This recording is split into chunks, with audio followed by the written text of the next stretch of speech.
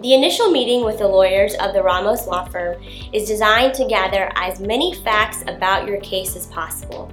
Before coming to the office, you should have already completed our representation packet. This packet would have included the medical release forms, the attorney fee contract, and our intake form.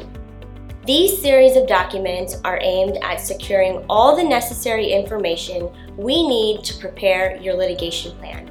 We will put our historian hats on and we will determine what happened, when did it happen, who was involved, what was said, how much were you earning before the accident, who your doctors are, if you got income benefits, and your work status. Also, we will identify your objectives, address your concerns, and outline your preliminary legal strategy. At this meeting, we ask that you bring every piece of paper you have regarding your work injury and employment, which may include medical records, the employer's list of doctors, the incident or accident report, the termination notice, wage statements, and write-ups.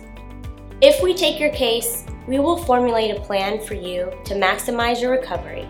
I look forward to working with you. I'm Chinny Law with the Ramos Law Firm. Don't go at it alone.